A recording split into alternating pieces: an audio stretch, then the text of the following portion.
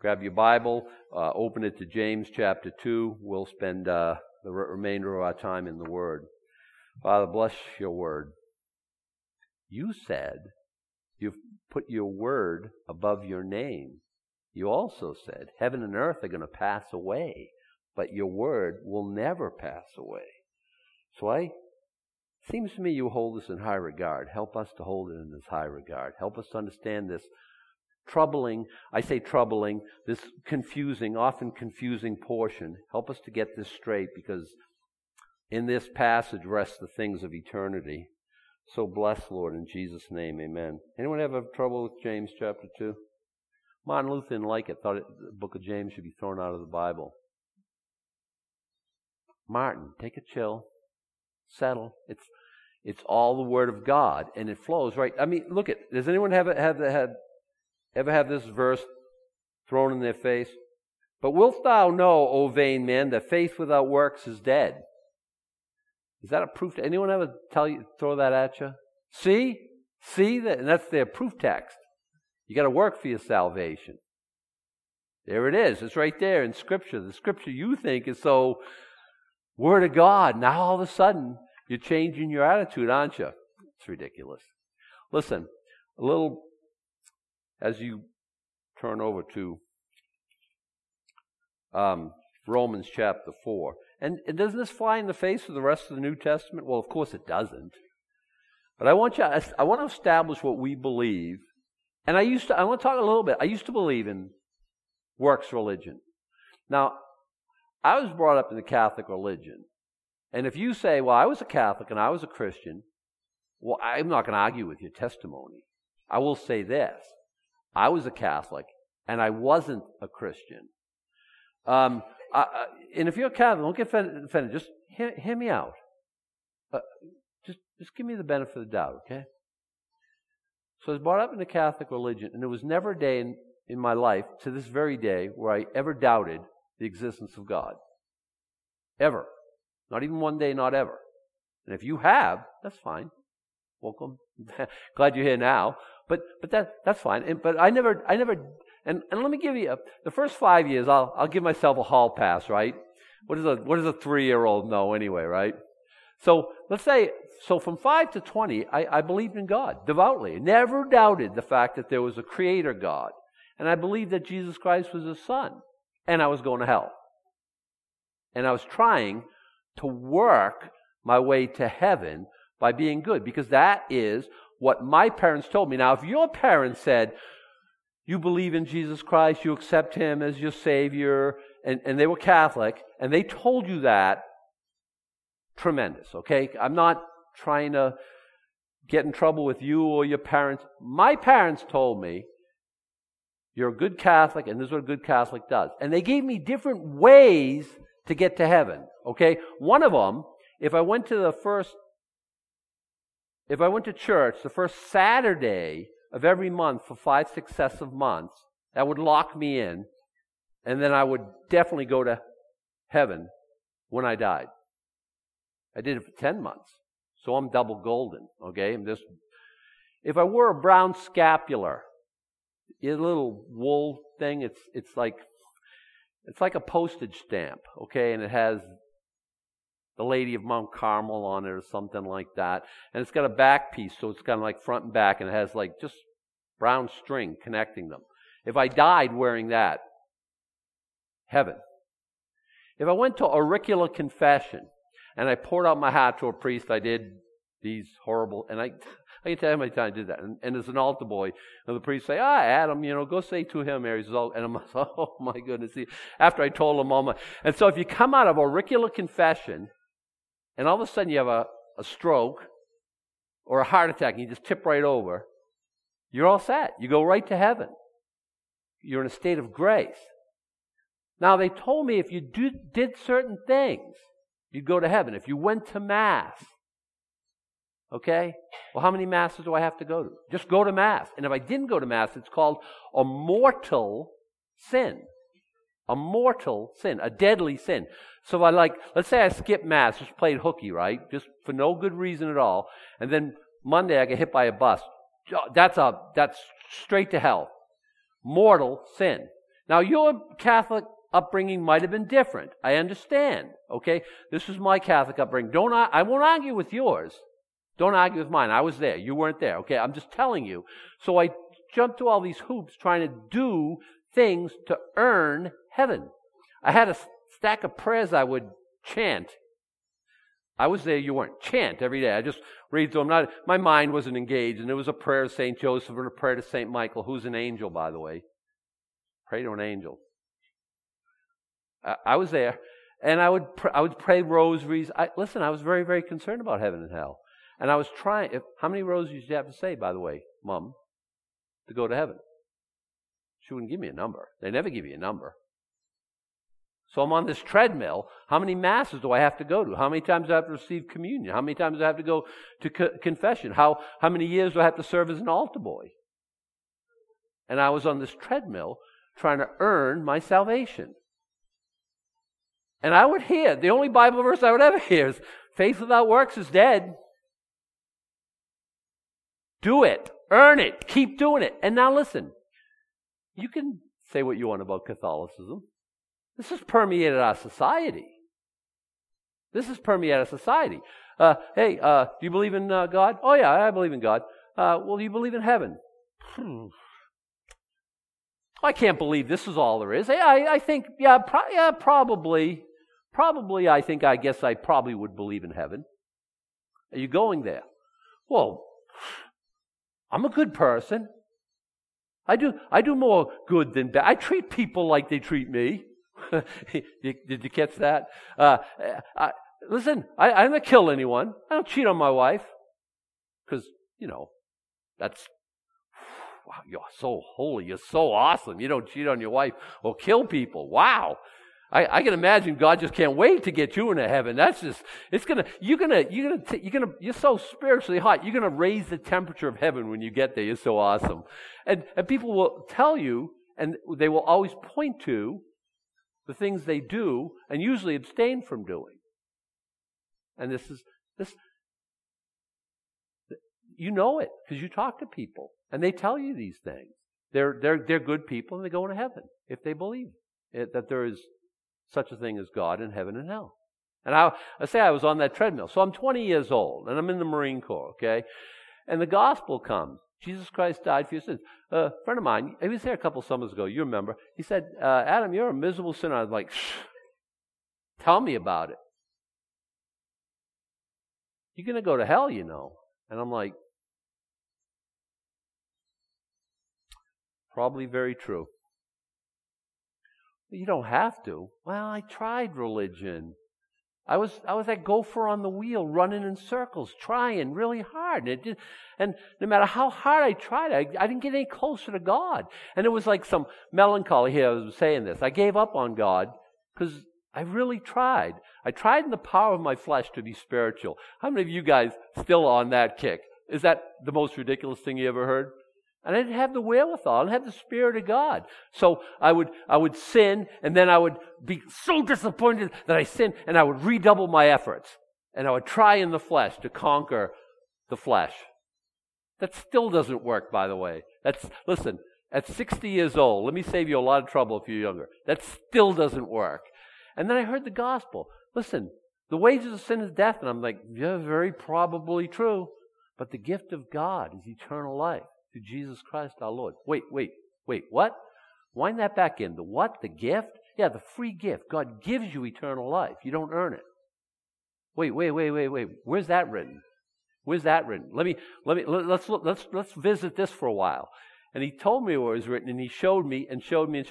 Listen, there's one theme in the Bible, salvation. Jesus said, and we read it today, lo, in the volume of the book it is written of me. Isn't Psalm 40 say that? Did you hear when I read that?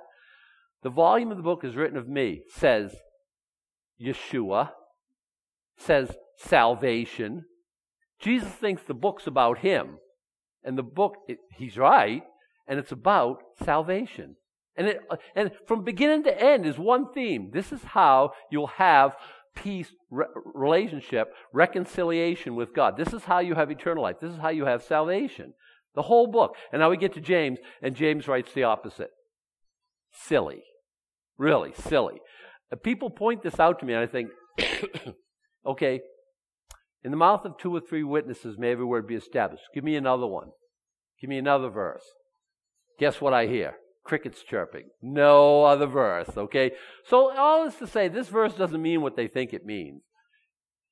And the preponderance of the whole rest of the book tells you the exact opposite of their perception. Let's talk about it a little bit. Romans chapter 4.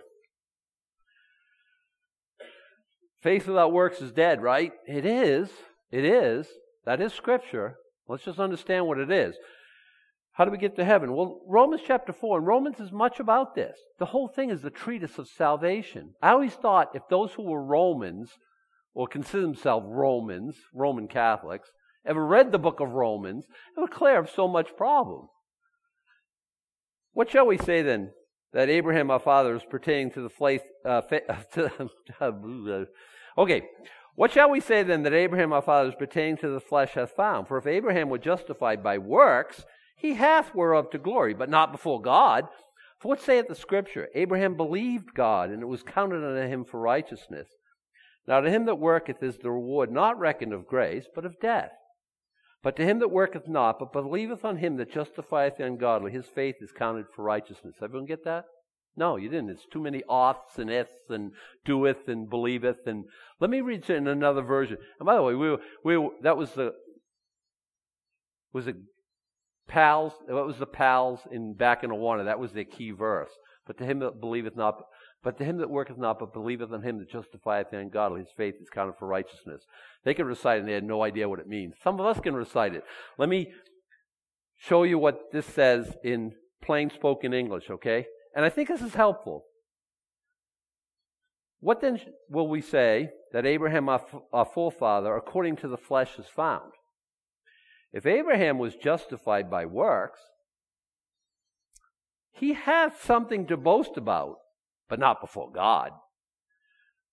Put that in your mind, boasting and works, because they go hand in hand. For what does the Scripture say? Abraham believed God, and it was credited to him for righteousness. Now, to the one who works, pay is not credited as a gift, but as something owed. Paul's saying there is like, you worked all week? The boss doesn't come and hand you a gift. He hands you your salary, your pay. You earned it. And now he's comparing that to salvation. But to the one who does not work, but believes on him who declares the ungodly to be righteous, his faith is credited for righteousness. His what? His faith. To him that worketh not, the one who doesn't work, but has faith, his faith counts, is credited to him for righteousness. This is clear Scripture all the way through. And some in 21st century, we get the internet now, still don't get this, and still hang on to talking to Jehovah's Witness. So let me pick on Jehovah's Witness for a while. And I was saying to him, okay, people are very, very frustrated. And you ask them, explain the grace of God and how that works. And if they're religious, they never can explain it. And what comes out of their mouth is generally gobbledygook, just doggerel, nothing,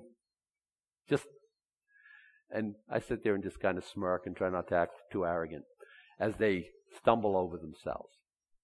So I said to this Jehovah's Witness guy, okay, you're the thief on the cross next to Christ, and you want salvation. I'm the thief on the cross, and I'm going to die in like 5 minutes. Tell me how I don't go to hell. Ready, go. And he's, well, you've got to be good, and you've got to, and he gave me this whole long list of, I'm dead in 5 minutes. I don't get time to do any of that stuff. Now what am I going to do? You're going to go to hell. And I thought like, aha, that's your religion. There is no deathbed repentance. There is no turnaround. That when Jesus is that criminal on the cross, that could never happen in reality. I don't have time to go do your little ceremonies and give. And when you put me on that train of got to do this and got to do this, who has time to do any of that stuff? Now, we keep going. The book of Galatians is only about that. The whole thing is, you're not saved by works of the law. You're saved by the grace of God. The whole, I'm skipping over 1st and 2nd Corinthians, but Galatians is all about that. Like I say, the whole epistle is written just to make that one point. Let's go into Ephesians chapter 2. Now we know chapter 2, verse 8. For by grace are ye saved through faith. That not of yourselves, it is the gift of God. What's the gift of God? The grace or the faith? Because there's a big debate about this. I think the grace is the gift, and you're required to believe. The faith is, you say, well, the faith that comes from God is given by God. No, I won't argue that. But you're responsible at the end of the day for your faith. That's why it's a great judgment. That's a great basis for judgment. Well, I don't believe in God. Well, God's saying, that's unfortunate. We have hell for those who don't believe. If your will is involved, then, there's teaching out there, Calvinism. God saves us to death,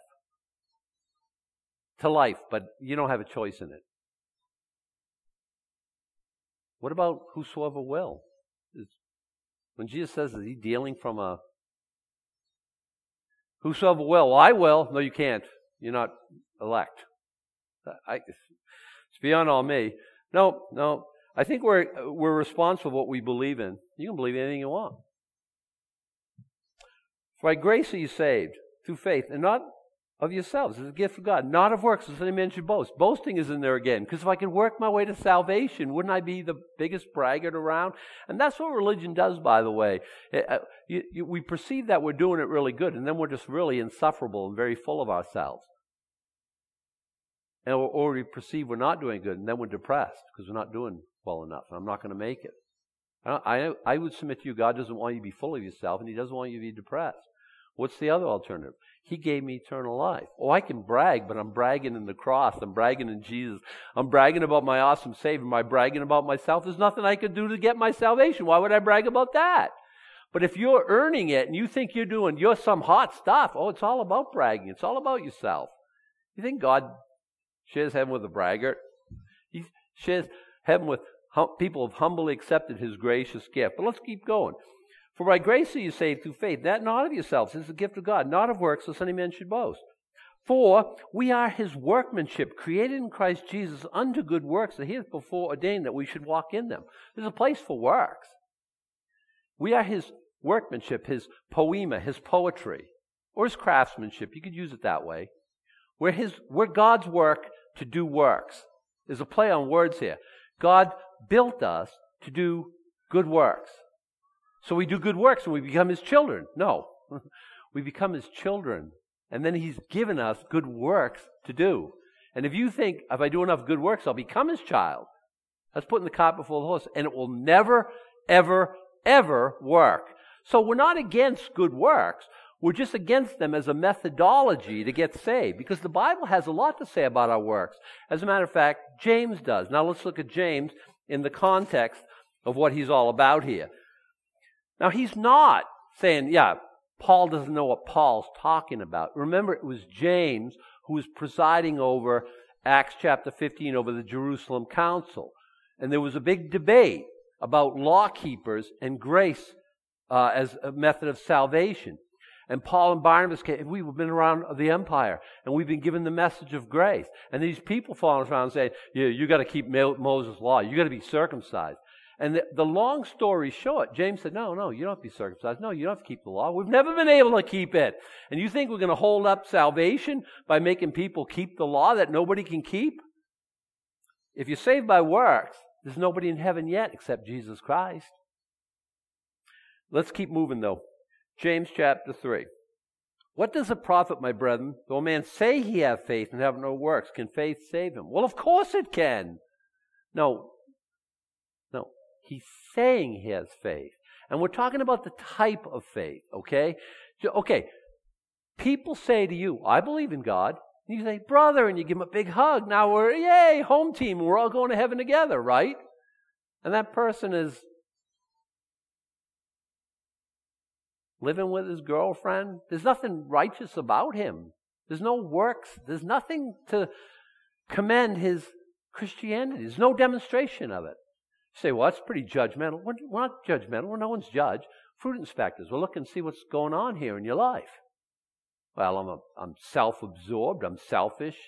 I'm all about women just so I can use them and then discard them. And it's all about me. I'm trying to build my empire and I want what I want. And yeah, I believe in God. Big whoop.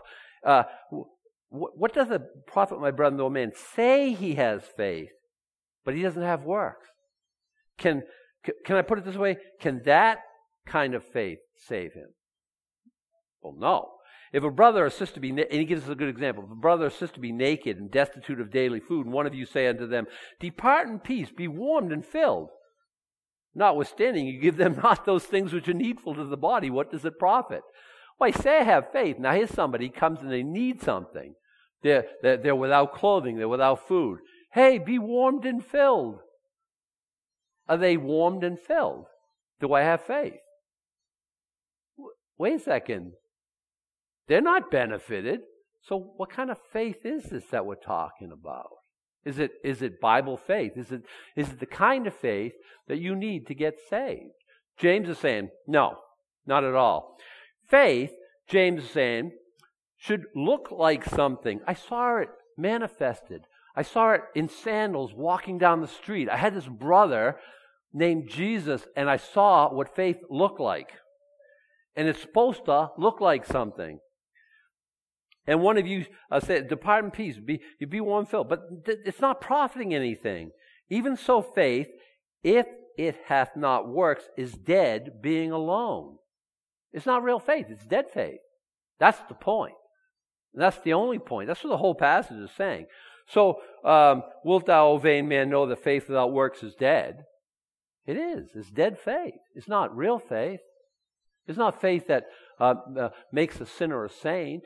It's not a faith that makes a prostitute pure. It's not faith that changes anything. I'll show you what kind of faith it is because he's going to show us, and I think it's kind of exciting, kind of fun. Faith, if it hath not works, is dead, being alone. Yeah, a man may say, thou is faith, but I have works. Show me your faith without thy works, and I will show thee my faith by my works. And again, we're talking about a man saying, I have faith, and I have works. Okay, good. And now to which James saying, show me your faith without works, but I'll show you my faith by my works. Because again, he's saying faith should look like something. It should demonstrate something. This is old camel knees. This is a guy who spent the greater part of his day on his knees talking to his older brother.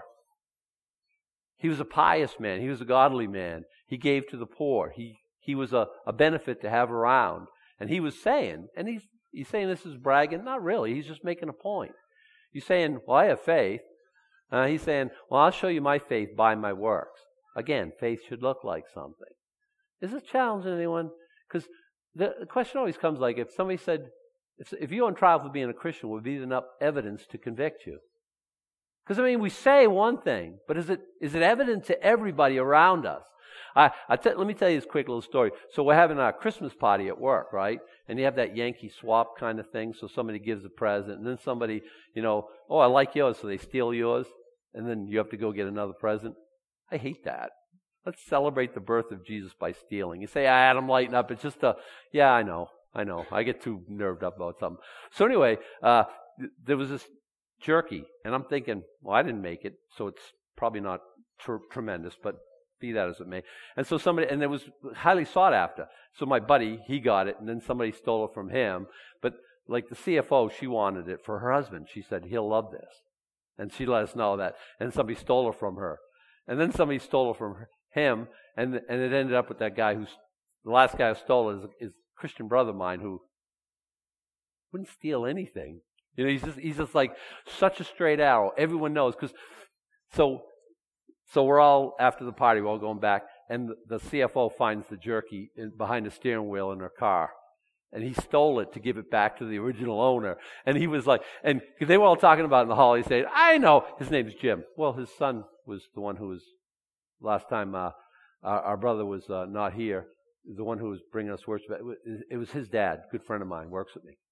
So they're saying, Jim wouldn't steal anything. He'd never harm anybody. I see that he stole that just so he could be a good guy. Imagine just having the type of, where somebody looks at you, even just you did by the rules and played, and they're thinking, boy, that doesn't sound like, because he's such a nice, he's such a kind, he's such a considerate man. That's what I'm talking about, where you have a reputation where everyone knows who you are. Everyone knows about it, and they like you. Because you're not in their face, you're not arrogant, you're just helpful, and you're a good worker, and you're industrious, and then even when you steal something, it's only so it goes back to the rightful owner. He didn't end up with anything that day, and I thought it was kind of funny the way it worked out. And I thought, like, oh man, what a good testimony. You see what I'm saying?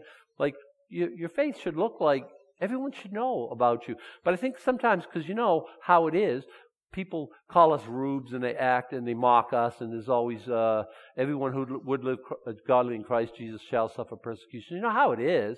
So we don't want any of that, so we kind of fly under the radar, and we don't let anyone know we're a Christian. We work with somebody for years, and finally, they say, they drive by here and they see my name on the sign. Is that your brother or something? No, that's me. And they're like, well, you're a Christian? No, that doesn't happen to me very often, but it has happened. I mean, it has happened. And I'm thinking, like, how can people not know that? How can we got to live in such and such a way? So we got to wear the WWJD bracelet, wearing jewelry and having the cross on your T-shirt. If they think that's all it is, I'm not talking about that. I'm talking about living radically for Jesus and letting everyone know. But you're such a loving, caring, kind, hardworking, winsome person. That's kind of what we're supposed to look like. And he's saying, so I think this is what he's saying. Man says he has faith, and I have works. Show me your faith without your works. I'll show you my faith by my works. And we're thinking, it should look like something. Thou believest there is one God, thou doest well. The devils also believe and tremble. Well, I believe in God. We have it all the time. We have it all the time. All the time. Well, I believe in God. Yeah, so do the devils. And they believe correctly about God. Devils aren't atheists. You know that? So the crazy guys coming out of Gadara, remember the demon-possessed man? He said to Jesus, Son of the Most High God. They even know that he's the Son of the Most High God. Hast thou come to torment us before their time? Even their eschatology is correct. They understand what they got a destiny with the bottomless pit. They know that. I think demons know sometimes more than we know who are the heirs of salvation. So you believe in God. What has distinguished you from a devil? In the sense of, like, so great, you're a graduate of devil kindergarten. You believe in God. Yay. So people tell us that all the time, like you're doing God some service by acknowledging his existence. I guess it's better than not believing, but it's not enough. Listen, I'm here to tell you, it's not enough. I'm giving my personal testimony. For at least 15 years of my memory, I always believed in a God that I wasn't going to see when I died, if I died in that state. Trying to work my way into his favor. He will have none of it. Because I know some of you are saying, like, oh, I believe in God. Like, I should be able to go to heaven. I'm a good person. I don't know what you're talking about. There is no one righteous, not one. And the Bible, more importantly, I don't know what you're talking about, more importantly, the Bible knows nothing of this. All of sin falls short of the glory of God, and the wages of sin is death. So we're all going to hell outside of Jesus Christ? Yes. I was. And when you call out to him and ask him to save you, guess what? He will. Despite your lack of illustriousness. I haven't done anything good, you say. He'll save you. And by the way, then he'll give you the good works to do. Specific good works and general good works. Both of them. Let's keep moving. You believe there's one God, good. That's good. Devils, they believe. The devil's fraught with good works, not so much. My brother was saying, because of his scratchy throat here this morning, let's blame it on the devil. Sue said, I'll buy that. I'm thinking, yeah, I will too. I'm kind of cold and I'm breaking up and stuff like this. It's a fallen world. Whose fault is that? Well, ours. I mean, Adam and all that. But the devil, he was there. He tempted Adam. He's trying to rob us. He comes, but what? We heard on the verse that the sister was saying on the way in this morning on the radio. The devil comes not, but to steal, kill, and destroy. He's still steal, kill, and destroy boy. He would steal your joy. He would steal your voice if he could. I agree with that. Devils aren't known for good works, and they absolutely believe in God. They believe, and they tremble, because God is righteous, and God will have the ultimate say. Now he gives us a couple of examples of what faith looks like. Was not Abraham our father justified by works when he had offered up Isaac his son upon the altar? Wait a second, didn't we just read Abraham was justified by faith? What shall we say then according to our father Abraham? What does the scripture say? Abraham believed God, and it was counted unto him for righteousness. Now James is trying to make the exact opposite point. Abraham was saved by works. No, he wasn't. He's saved by faith. They both have concluded the same thing. But it was a faith that looked like something. I keep saying that, right? I'm trying to get us, because I repeat so we can make that point. Abraham, the scripture says Abraham believed God. It was credited to him for righteousness. When does it say that? After he prayed and he said, look, I've got no heir. And remember, he put a deep sleep on him, and then God passed through the burning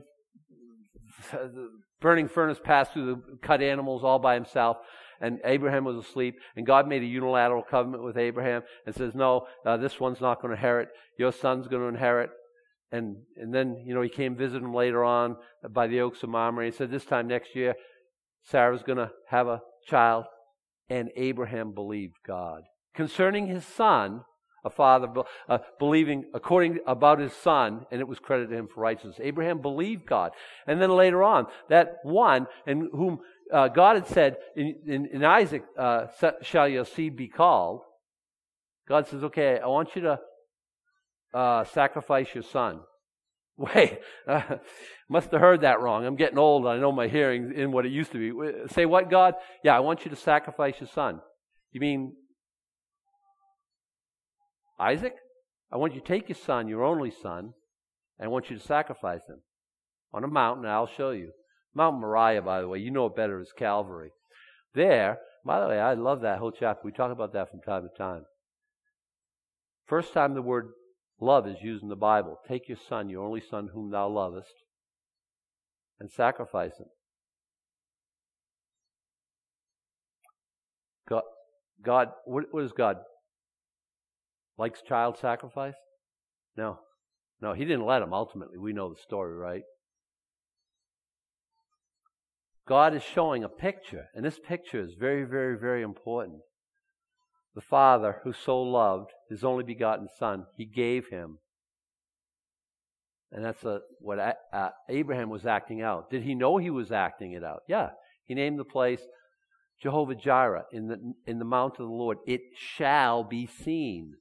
So he knew he was acting out prophecy.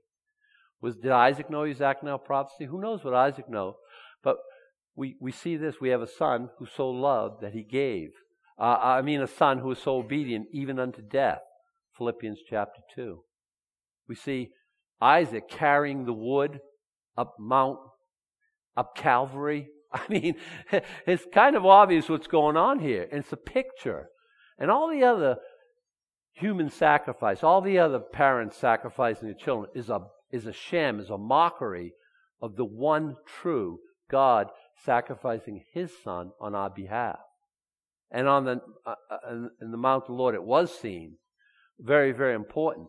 So, by bringing this up, he's saying, look, Abraham, our father, was he justified by works when he offered Isaac his son upon the altar? In other words, his faith that he was justified, it looked like something. It looked like him going to, imagine the faith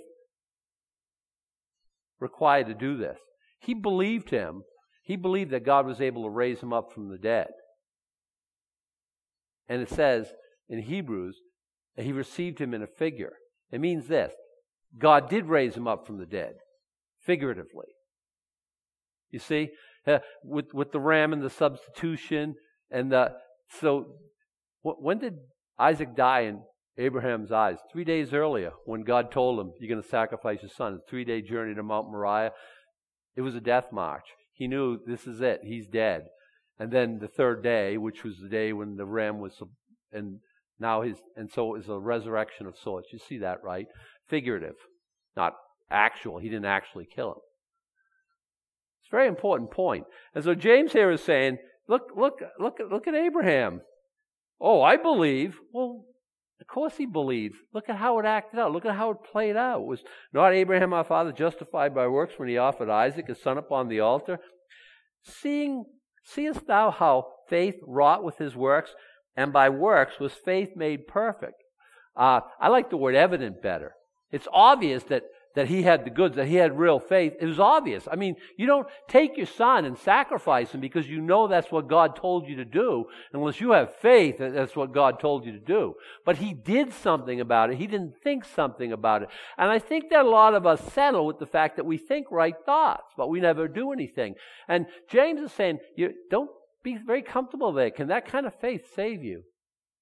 And the answer is evidently no. He's saying, no, that's not real faith. And the scripture was fulfilled, which said, Abraham believed God, and it was imputed unto him for righteousness, and he was called the friend of God. See, he's quoting the same verse that Paul quoted. Abraham believed God, and it was credited him for righteousness. But it looked like, we know that he believed God, because he went and he did what God told him to do. We had this old song we used to sing in Awana Club. Obedience is the very best way to show that you believe. Yeah, we believe in God. Well, how come you don't do what he says? Jesus says, hey, you're my servants, right? Well, follow me. Do what I tell you to do. You say you love me. Well, it should look like something, right? Now, he gives even a crazier example than that. You see that then how that by works a man is justified, not by faith only. But not by the type of faith that doesn't do anything. It's probably really a better way to put it. Likewise also was not Rahab the harlot justified by works. Rahab the harlot. Now, all those readers, their minds just exploded. Okay, Abraham, the father of faith, the righteous, the friend of God. And now Rahab, the harlot, he's comparing them both. Well, listen. One is Jewish, one is Gentile. One's a man, one's a woman. I don't want you. He's saying, listen, I don't care if you're Jew or Gentile. I don't care if you're a man or woman. I don't care if you're bond or free. I don't care if you're black or white. None of this stuff matters. Faith matters. And faith looks like something. And he gives an example. But remember, he's writing to the diaspora. Remember James chapter 1, verse 1. James, Jacob, right, a servant of God and of the Lord Jesus Christ, to the 12 tribes which are scattered abroad. Greetings. So he's writing to Jew and Gentile. He's writing to the diaspora, but he knows that people of both stripes will get this message. You remember, he's the one in Acts chapter 15 who says, Gentiles don't have to become Jews to get saved. So he's mindful that the church is made up of Jew and Gentile. So he gives a very Jewish example. Now he gives a very Gentile example. What is it? Rahab the harlot. Rahab the harlot. Listen. You know the story of Rahab? Read it. God is awesome. He saves a prostitute on a wall. What has she got that he's after? God. Just her heart. Just her heart. She believes some stuff. Has anyone ever preached the gospel of Rahab? Got these guys coming. Oh, it's going to go bad. We understood what happened in Egypt. Oh, this can't be pretty. This can't be. And so is she a woman of faith? Yep. Yeah. Is she a woman of sin? Yeah, she's a prostitute. Because I know, The gospel of Jesus Christ doesn't work really well around religious people because they love to think that I'm doing enough. No, people over here, they ain't doing anything. And they're counterproductive. But I'm real religious. I go to church all the time. Last week, I lit a candle. And I went to confession. I went to communion. And all these people don't do anything. You tell me they're going to go into heaven before I am? And by the way, yeah. That's how it was with me. And they'd hate that message. Hey, we got a prostitute.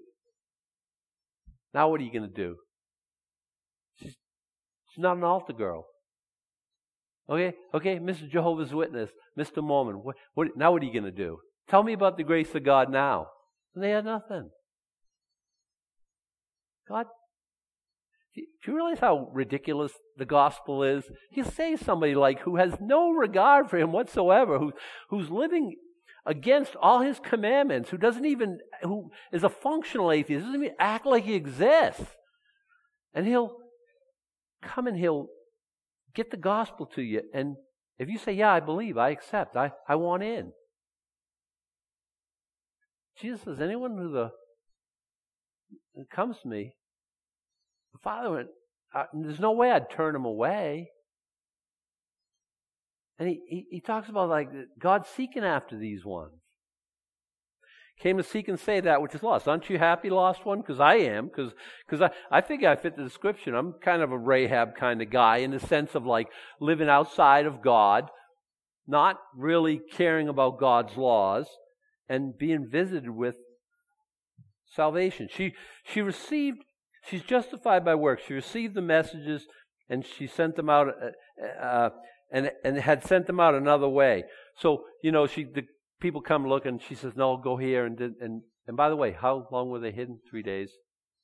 And they got back to camp. It's kind of a resurrection kind of event. It's all through Scripture, things like that. For the body without the spirit is dead, so faith without works is dead also. See a body, no spirit in it, you're talking about a corpse. Okay? It's the same way with faith. Of your faith, all it is like this head. Yeah, I believe there's a God. That's nothing. That's, again, devil kindergarten. That's challenge yourself. I think you're people of faith. I think so. If somebody told me you weren't, I did have a handful of me on that. I'd be all on them. I'd be all up in their grill. What are you saying, this person? And I believe that. So it's not me you got to convince or anything. Look in the mirror and say, am I doing what God's called me to do? Am I obedient to His calling? He set out works for me to do. Do I have the kind of faith that it takes? I think you'll find the answer is yes. But I also hope this is helpful in that this solves the big mystery. Faith without works is dead. It's not death. It's dead faith. Okay? It's not saying like opposite of, believing your way into the kingdom. It's not saying that at all. It's just saying it's not real faith. It's not legit. It's not the faith that God requires. We good? So, chapter 3, which we're not going to, remain calm. It's talking about how controlling the tongue. Read ahead, and listen, I want to offend everyone. Okay, so next week I'll have a chance to offend a whole new group of people. Okay, but that's just the way it is. It's very pointed, is it not? This passage of Scripture. It is. There's nothing. Listen, I just deliver the mail. I don't write the mail. Let's stand. We'll go out of here worshiping.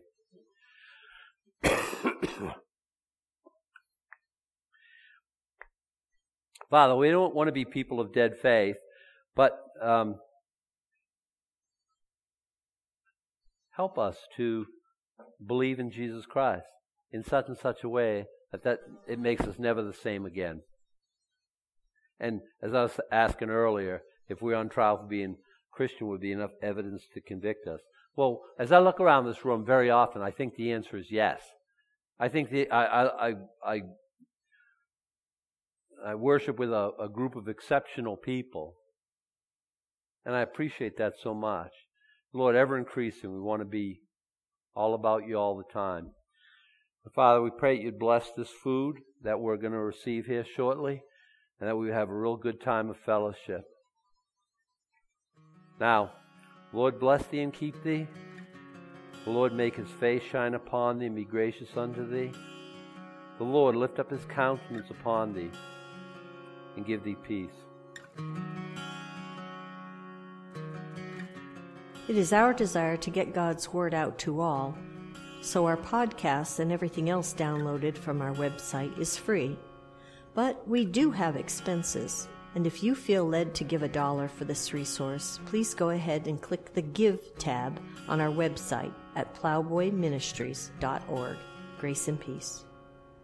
And everything I once held dear, I count it all as lost.